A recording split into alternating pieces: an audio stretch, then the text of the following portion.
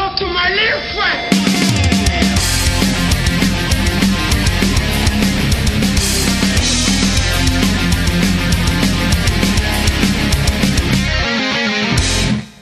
Greetings all and welcome. This is episode 36 of Say Hello to My Little Friend, the podcast that has had a couple more episodes now than I've had birthdays. It's a great place, in my humble opinion, to hear about philosophy, theology, social issues and other things that happen to interest me. I am your host, Glenn Peoples. Did you know that Alvin Plantinga recently retired? He did. He retired from his post as the John O'Brien Professor of Philosophy at the University of Notre Dame, or Notre Dame if you actually come from Indiana, or Notre Dame if you don't. Alvin Plantinga was my first serious introduction to reading philosophy. Now this goes back to the mid to late 1990s, the late 1990s really, fairly late, before I even started my undergrad degrees in theology. And my friend Matt, who now runs the M&M blog with his wife Madeline, was reading Plantinga and actually did his master's thesis on Plantinga's work. So I got interested in Plantinga's work and I got his book, God, Freedom and Evil, out of the library. Now, as someone who had never encountered analytic philosophy of religion before, I was blown away when I first read this. It was unlike anything that I had ever read. Even now, years later, after having read quite a lot of philosophy and having done a PhD in philosophy, Plantinga's work still, for me, stands out apart from most of what's there in the field in a class all of his own. I don't think many people familiar with philosophy of religion would consider it an exaggeration at all to say that Alvin Plantinga single-handedly made more of an impact on that field of study than any other person in the late 20th century. He played a key role in a movement in analytical philosophy that reversed the status of religious belief. In the, early to mid-20th century, you could have been forgiven for thinking that academic philosophy in general was an anti-religious field of study. Not universally, but in general. Most work on philosophy of religion was very skeptical, and the stance that would have been regarded as the mature one would be to regard religion as something relegated to the museum of things debunked by serious thought. The problem of evil was widely regarded to be fairly decisive. Religion was thought of in philosophy, and philosophy of religion in particular, as something devoid of evidence, and whatever function a religious belief might serve was certainly not one that had any real truth value. Now, I'm overstating if I suggest that this was pretty much universally held, but it was very widely held. It was a dominant view. Thanks to the work of a number of excellent philosophers, but the work of Alvin Plantinga more than most, this is most definitely not the case now in philosophy of religion. The mainstream field of serious philosophy of religion is now dominated by religious believers rather than by skeptics, and no one can go to print making the assumptions about religious beliefs that might once have been acceptable in that field. In fact, no responsible or respectable publishing house could get away with publishing it without seriously tarnishing its reputation. And let's face it, Prometheus Books has nothing to lose anyway. The philosophical defense of religious belief is very much a respectable discipline today, and Alvin Plantinga has had a major role in making this the case. For that reason, and to mark his retirement, I thought it would be nice to offer my own meager contribution. A nice idea to use this episode to look at one of the major contributions that Plantinga has made to philosophy of religion. The subject area here is really twofold because it includes both philosophy of religion and epistemology, that is, the study of knowledge, how we get knowledge, the right and wrong way of arriving at beliefs. The episode is hopefully a little more interesting than its rather mundane-sounding name. It's called Plantinga and Properly Basic Beliefs. Now, with that rather wordy introduction now in the past, let's get started.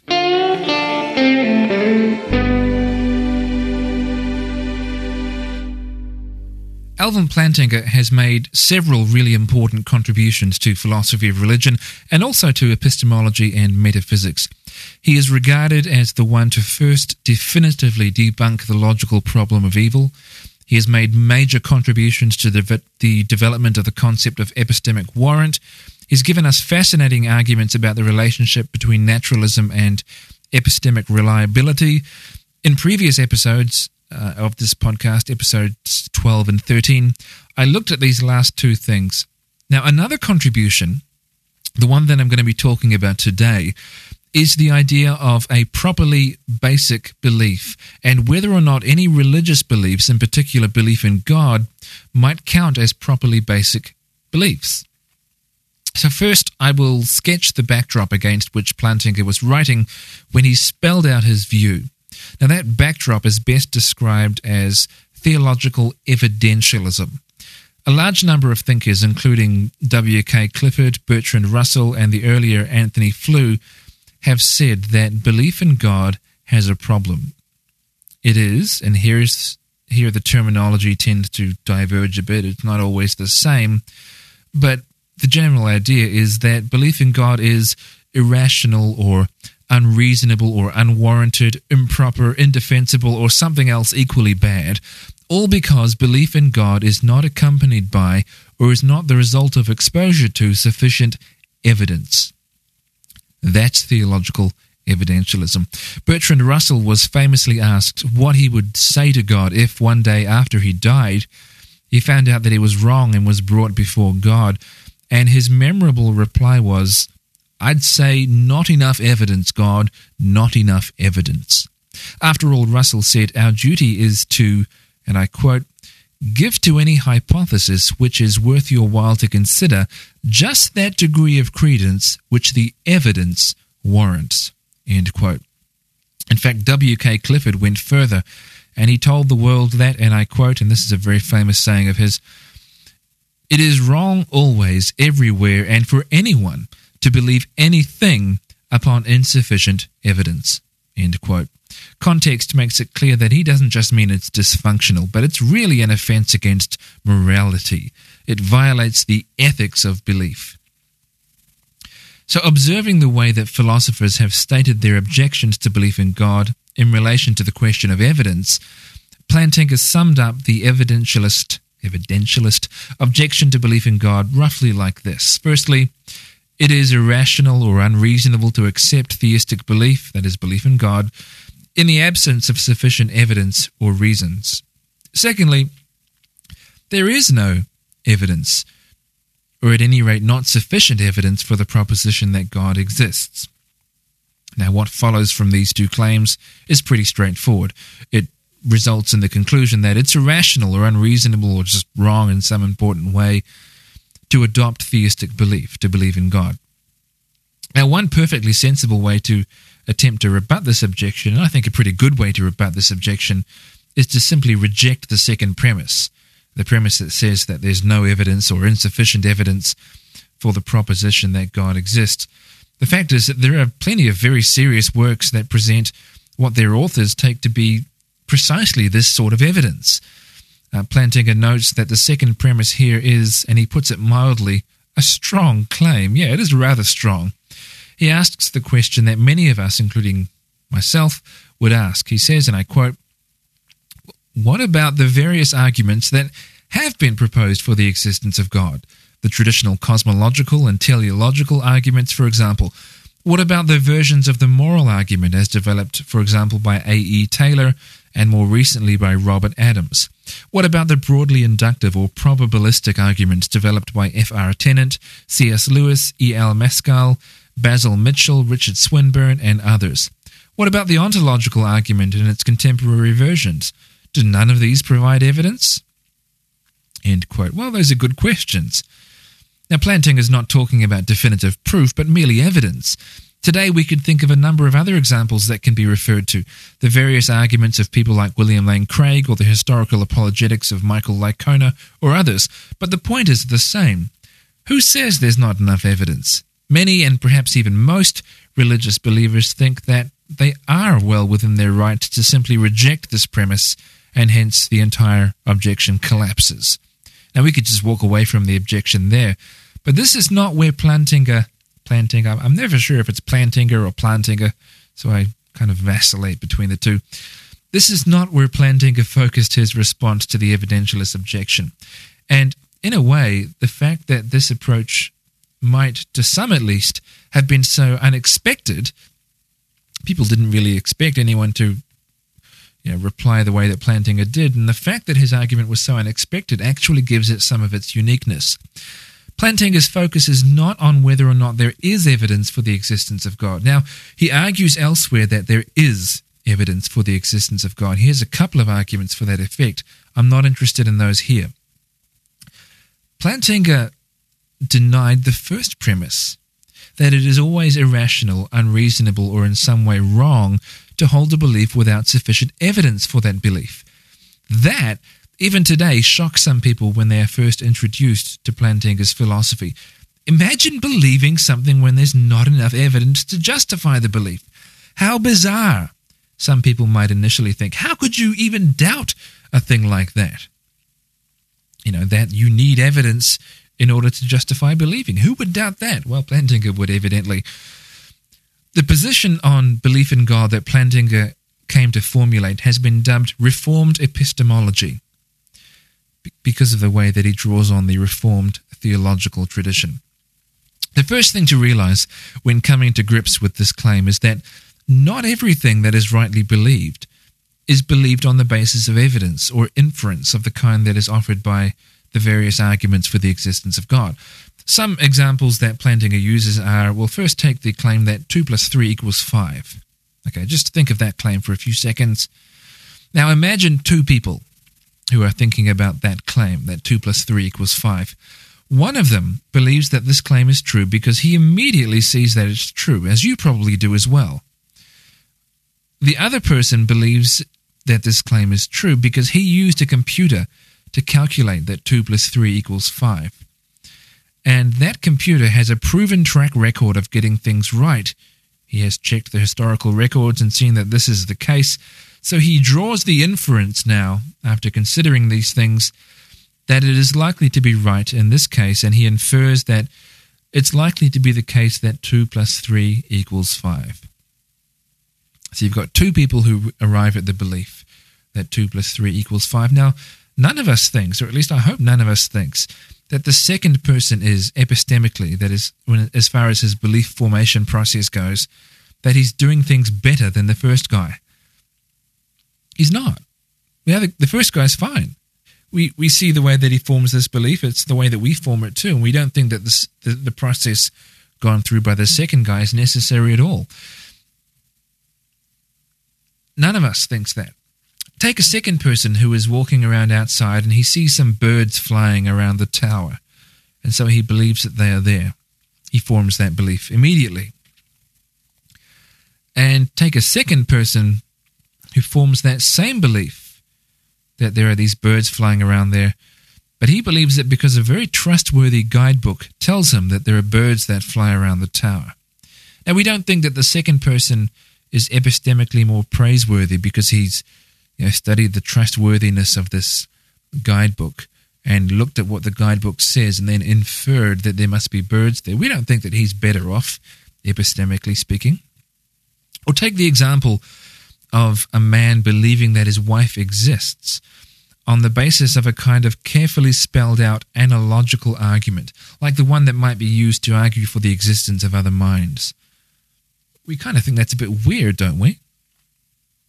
According to the perspective called Reformed epistemology, we can think of belief in God a bit like the way that we think about these cases. Sure, you could believe on the basis of inference, like people who, in these examples, depend on computers and the reliable history of those computers, on guidebooks and the reliability of their author, and arguments for the existence of other minds. But you don't have to. And it's by no means epistemically superior to believe in God that way. To think that it is superior is to adopt a perverse approach to knowledge. That's what Plantinga calls it. He says that's just perverse. You shouldn't think that way about knowledge. But how do we formulate the principle at work here in a defensible way?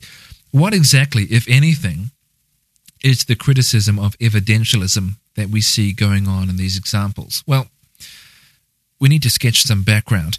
Evidentialism is part of a wider epistemological outlook that Plantinga calls classical foundationalism. Now, foundationalism on its own is a view according to which there are generally two sorts of beliefs. Some beliefs, most of them actually, are held on the basis of evidence. That is, that we hold these beliefs on the basis of, and they are inferred from, other beliefs that we hold. But this can't possibly be the case for all of our beliefs. In foundationalism, while many beliefs are based on evidence, they're based on other beliefs, there is a kind of belief that is not a foundational or a basic belief. Aristotle gave the classic rationale for this in his work called Posterior Analysis. If knowledge, all knowledge, is inferential, that is, a belief called B1 must be inferred from other beliefs such as B2, then we've got to ask how B2 is justified.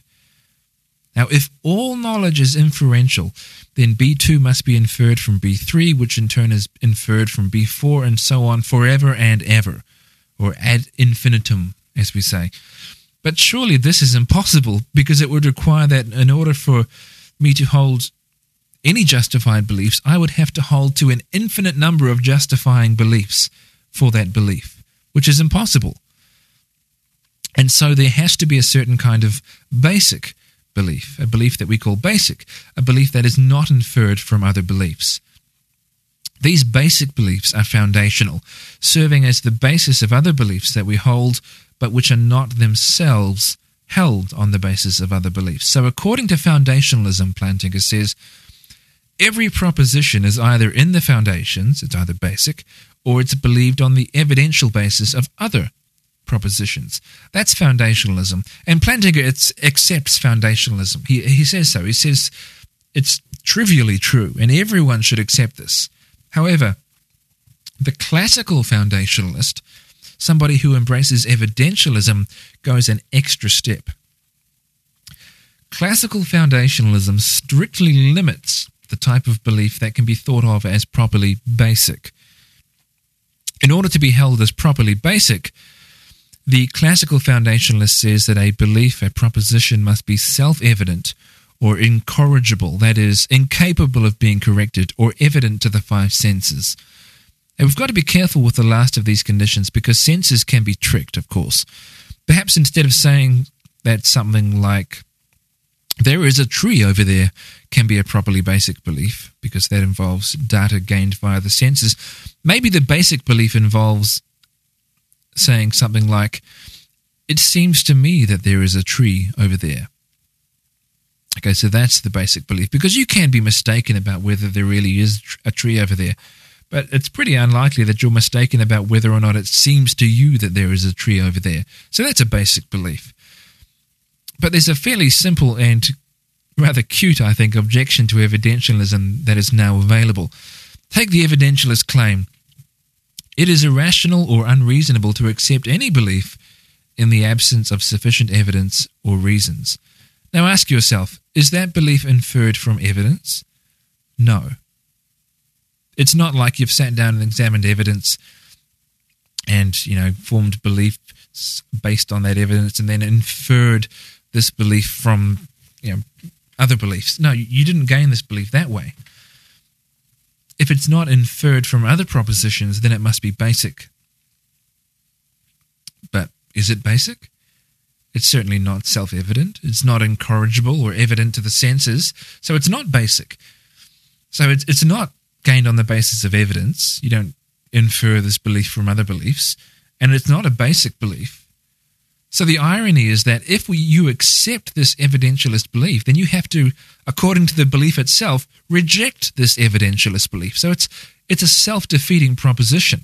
However, more to the point here, Plantinga observes, if classical foundationalism is allowed to rigorously govern the way that we assess all beliefs everywhere held by everyone, then, and I quote, enormous quantities of what we all in fact believe are irrational.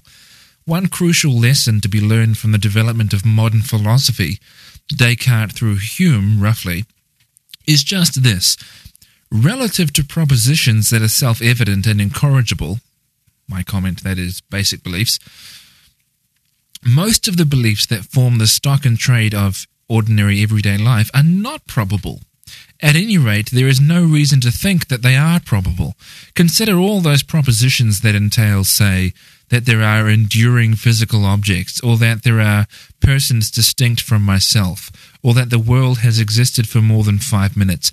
None of these propositions, I think, is more probable than not with respect to what is self-evident or incorrigible for me. At any rate, no one has given good reasons to think any of them is." End quote. You see what he's saying? He's saying when it comes to inferring things from basic beliefs, a whole bunch of beliefs that we all believe that we are rational to hold are no longer rational to hold, and that just seems enormously counterintuitive. And even when we move to more modern forms of foundationalism and we add to the foundations those beliefs that are gained via the senses that I mentioned earlier, we're still in trouble. He says, and I quote, "Then propositions entailing the existence of material objects will of course be probable with respect to the foundations because they are included therein. But the same cannot be said either for propositions about the past or for propositions entailing the existence of persons distinct from myself. As before, these will not be probable with respect to what is properly basic." End quote. And so you can't believe in other minds. You can't believe that there are other conscious sentient beings out there.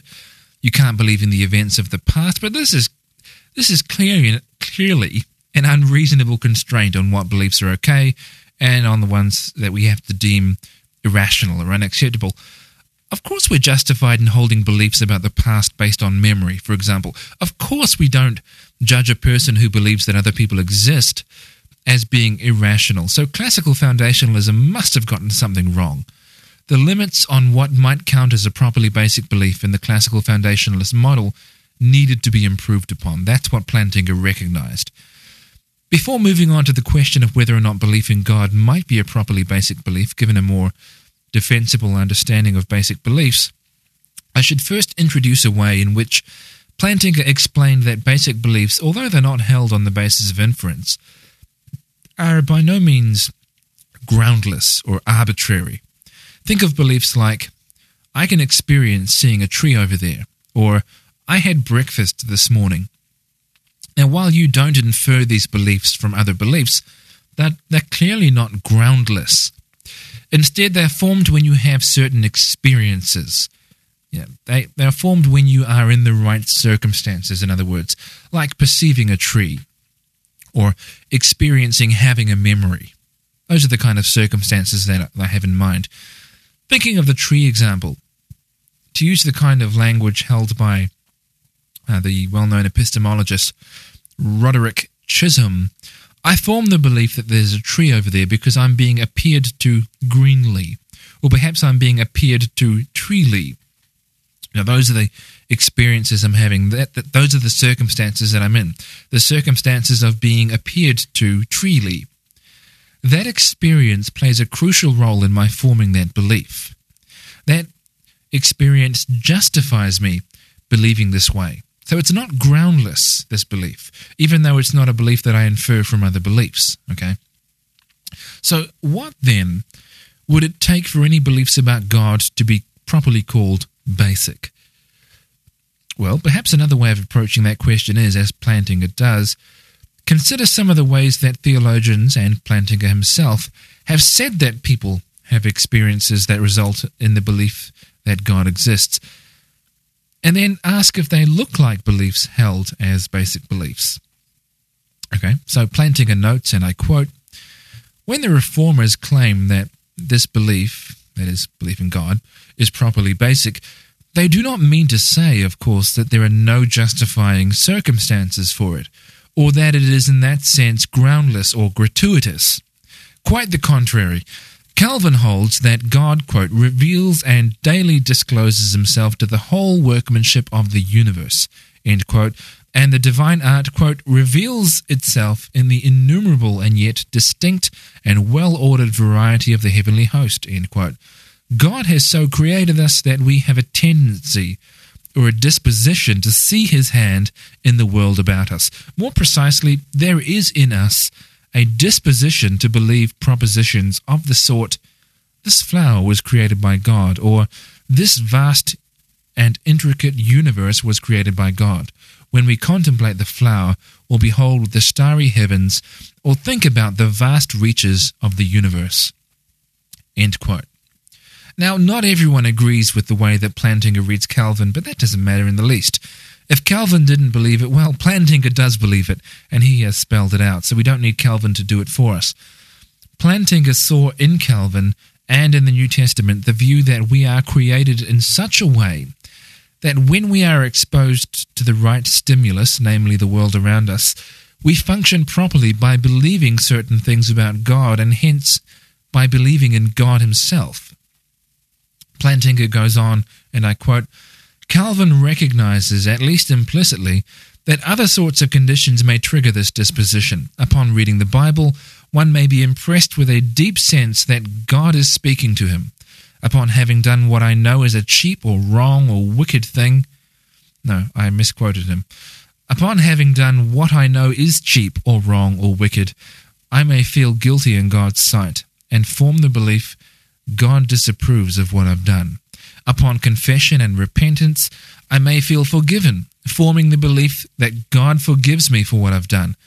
A person in grave danger may turn to God, asking for his protection and help, and of course he or she then forms the belief that God is indeed able to hear and help if he sees fit. When life is sweet and satisfying, a spontaneous sense of gratitude may well up within the soul. Someone in this condition may thank and praise the Lord for his goodness, and will of course form the accompanying belief that indeed the Lord is to be thanked and praised. End quote. So there are, Plantinga says, many conditions, many sets of circumstances that bring it about that people form belief in God. You'll notice, however, that the sorts of beliefs just discussed are not the plain old belief that there is a God. No, they're beliefs like God is speaking to me. God has created all this. God disapproves of what I've done. God forgives me. Or God is to be thanked and praised. But even though none of these is the simple belief that there is a God, any one of these beliefs clearly implies that God exists. I actually wrote a blog on this minor issue back in March 2008, where I incorporated an example from the story The Little Prince. The blog entry was called What the Little Prince Can Teach Some Philosophers and Some Normal People Too. I'll quote here the section of the book that I quoted there, quoting from The Little Prince. Grown-ups love figures. When you tell them that you have made a new friend, they never say to you, what does his voice sound like? What games does he love best?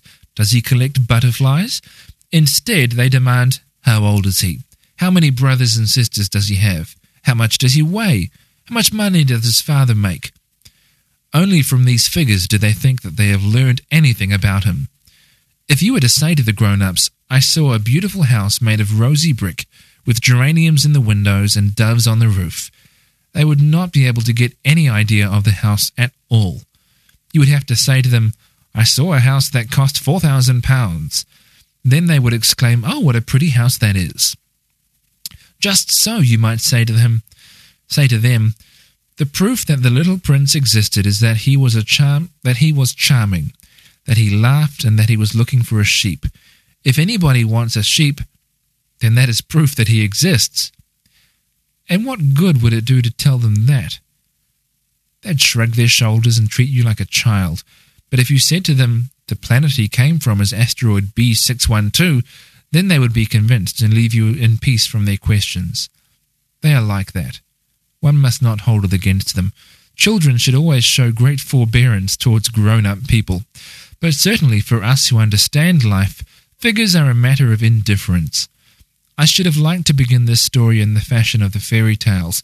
I should have liked to say, once upon a time there was a little prince who lived on a planet that was scarcely any bigger than himself, and who had need of a friend. To those who understand life, that would have given a much greater air of truth to my story. For I do not want anyone to read my book carelessly. I have suffered too much grief in setting down these memories. 6 years have passed since my friend went away from me with his sheep. If I try to describe him here, it is to make sure that I shall not forget him. To forget a friend is sad. Not everyone has a friend, and if I forget him, I may become like the grown-ups who are no longer interested in anything but figures. End quote from The Little Prince. Here's what I said in that blog after I quoted this. I'll reproduce it here because it's so closely relevant to this part of Plantinga's discussion. I said, to quote myself, Christians believe, or at least I hope I'm not the only one who believes this, that in some really important way we know God and that God has, to some extent, made himself known to us. Take a philosophically unsophisticated person to whom God has personally made himself known as loving and forgiving and so forth. Given that God really has done so, what kind of objection is it to say to such a person, but how can this have happened when we don't even have any hard evidence that God exists? In these circumstances, that God is loving and forgiving and so forth is evidence that he exists, because you can't be loving and forgiving or anything else unless you exist. End quote from myself. So, if the God that Plantinga believes in exists, then either belief in God is properly basic, or else some beliefs that obviously entail the existence of God are properly basic. If it's true that in the right conditions, belief in God can be properly basic, then people who believe in God under those circumstances are perfectly rational to believe in God. Now, you might say to such people, well, your declarations about the way that you know God don't convince me that God exists, but then you'd be missing the point.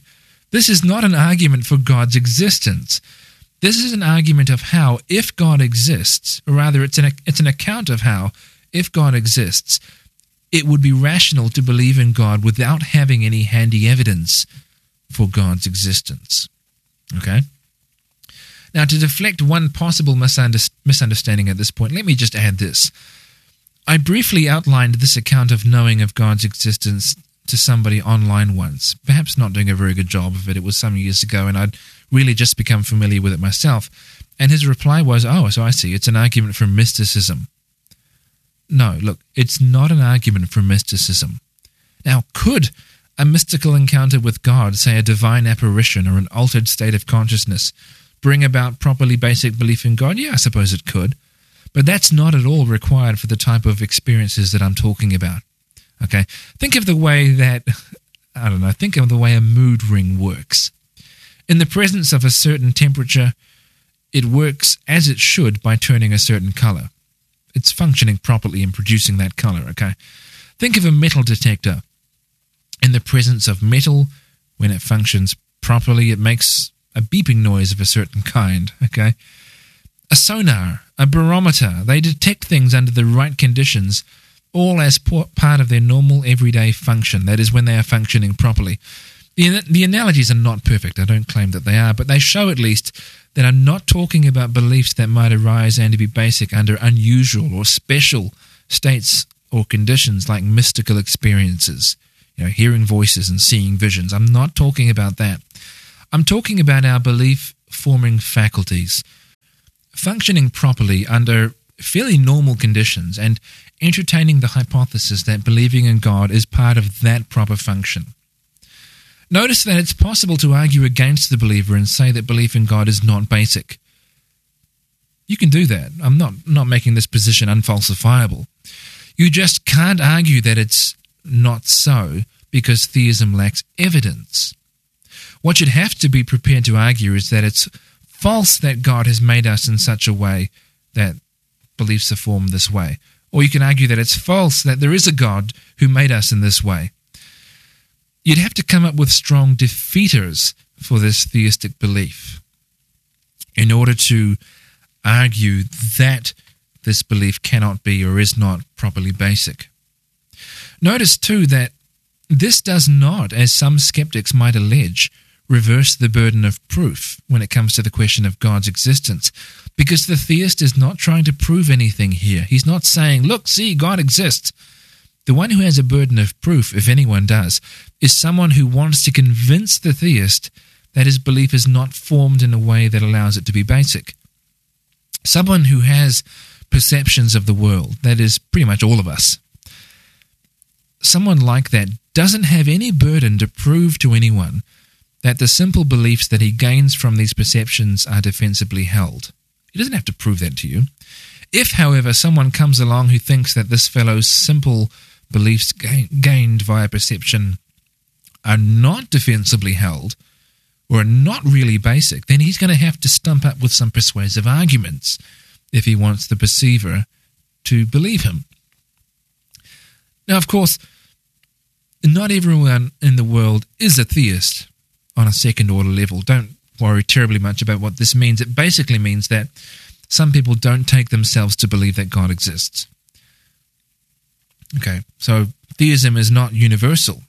Well, how could this be? If we are made in such a way that we form this belief that God exists, why doesn't everyone believe? Well, very little follows from the fact that not everyone believes, because Plantinga's account does not require that everyone hold theism as properly basic, or that everyone be a theist at all. All kinds of factors could stop us from holding what would otherwise be a properly basic belief. You could probably think of maybe not dozens, but plenty of them, but I can think of mental illness, psychological conditions, perceptual weaknesses, maybe we're blind, physical disabilities, and so on. In Plantinga's variety of theism, if his variety of theism is true, then a major candidate for such a hindrance here is sin. That's the one he speaks of. Speaking of and endorsing Calvin's explanation of the role of human sinfulness in this process, Plantinga says, and I quote, "Calvin's claim, then, is that God has created us in such a way that we have a strong tendency or inclination toward belief in him. This tendency has been in part overlaid or suppressed by sin. Were it not for the existence of sin in the world, human beings would believe in God to the same degree and with the same natural spontaneity that we believe in the existence of other persons, an external world, or the past. This is the natural human condition. It is because of our presently unnatural, sinful condition that many of us find belief in God difficult or absurd. The fact is, Calvin thinks, one who does not believe in God is in an epistemically substandard position, rather like the man who does not believe that his wife exists, or thinks that she is a cleverly constructed robot and has no thoughts, feelings, or consciousness." End quote. In other words,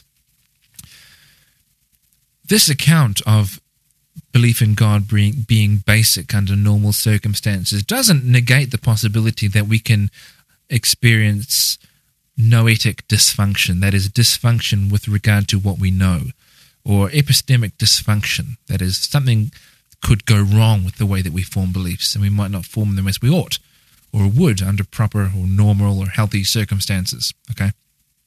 Okay, so now we've got a rough and ready outline of Plantinga's case for belief in God being a basic belief. There are two basic objections, two main objections that present themselves, one more main than the other. These objections have been articulated by a number of people. The first objection is that this reformed epistemology, as it has become known, really commits a person to fideism. Now, you might not think that's really a criticism, especially not if you think highly of fideism, but Plantinga doesn't accept fideism. I don't accept fideism, and for that matter, I don't know anyone who does, so it's got to be crazy. Right?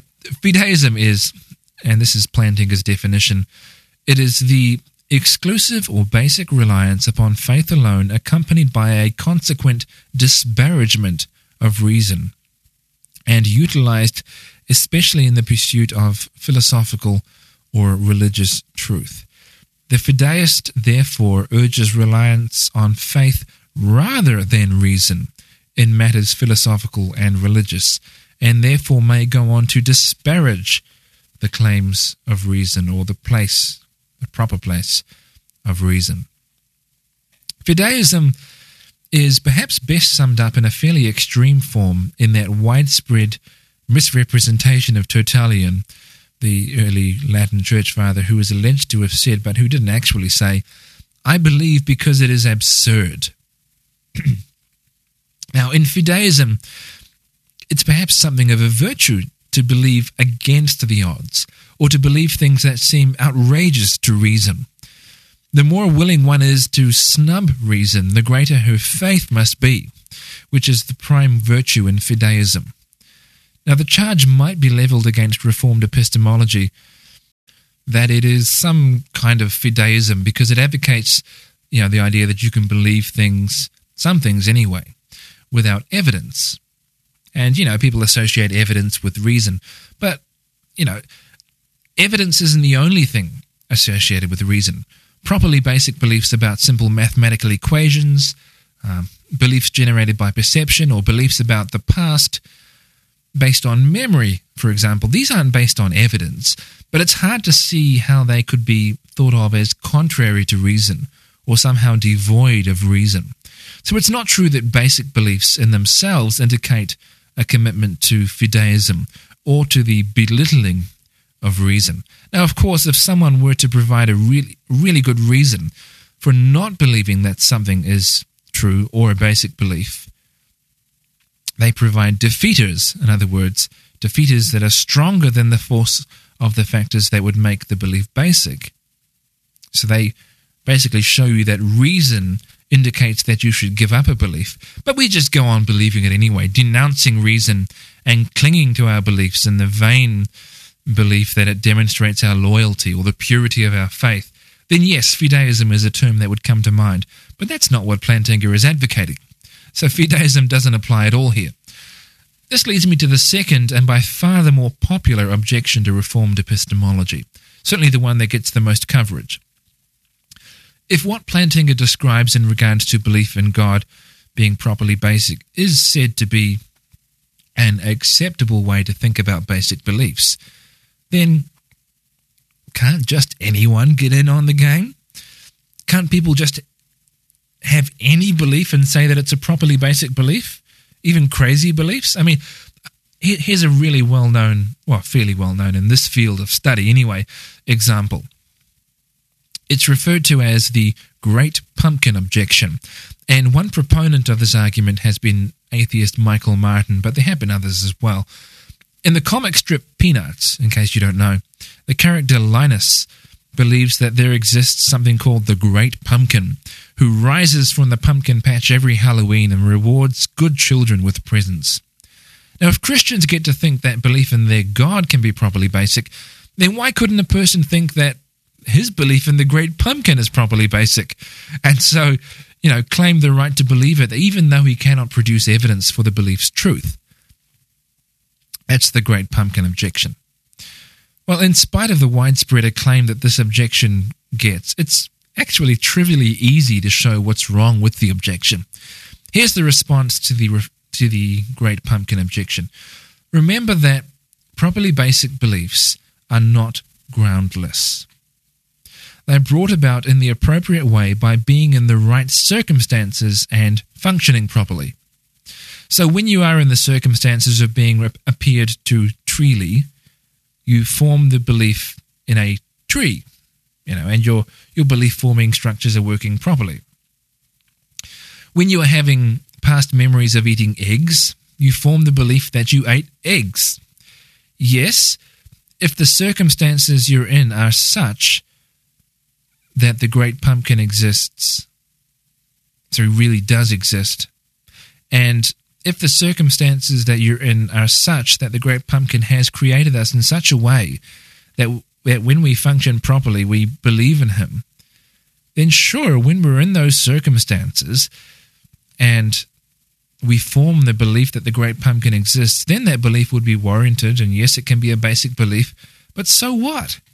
Why is that even remotely important? The objection was an attempt to show that Plantinga's understanding of theism as a properly basic belief can be reduced to something absurd, but the objection does no such thing. Listen, Plantinga's explanation of properly basic beliefs was never intended to show that his version of theism is true. It doesn't show that. All it shows is that if the God that he believes in does exist, then there is a defensible account of how belief in this God can be properly basic. But likewise, if it were true that the Great Pumpkin existed, and if the way that the Great Pumpkin interacts with creation provides us an account of how pumpkinism can be properly basic, then fine. What this tells us, and this has been Plantinga's point, is that you can't dismiss the rationality of belief in God or the Great Pumpkin, if he is said to do these things, without first dismissing the truth of the belief by declaring that in fact God does not exist or does not do these things, so that belief in him can be properly basic. So you have to say, no, God doesn't exist or God doesn't do these things. That's the claim you have to make in order to reject the claim that belief in God is properly basic. So there's no problem in introducing the Great Pumpkin as another example. Sure, if the Great Pumpkin exists and does these things, then belief in him would be properly basic too. That's not strange. It's not an objection. I remember during a postgraduate seminar at university, this came up. I described Plantinga's account, and a very confident atheist in the back of the room shot back, "Oh yeah, well, I believe in the cosmic giraffe. He exists and communicated his existence to me via direct experience, so I'm just as warranted in holding this belief and calling it basic as you are yours." Now, this was obviously just a relabeled version of the Great Pumpkin objection. Now, sure, if it's true that there is a cosmic giraffe, and if this guy was telling the truth about how the said giraffe communicated his existence to him, then his belief would be warranted and basic. And so what? That's not an important objection. It's not an objection at all. It was pretty obvious to everyone in the room he was just lying. I mean, he was just making it up. It wasn't really true. But if it had been true, then yeah, okay, he's got a basic belief in the cosmic giraffe.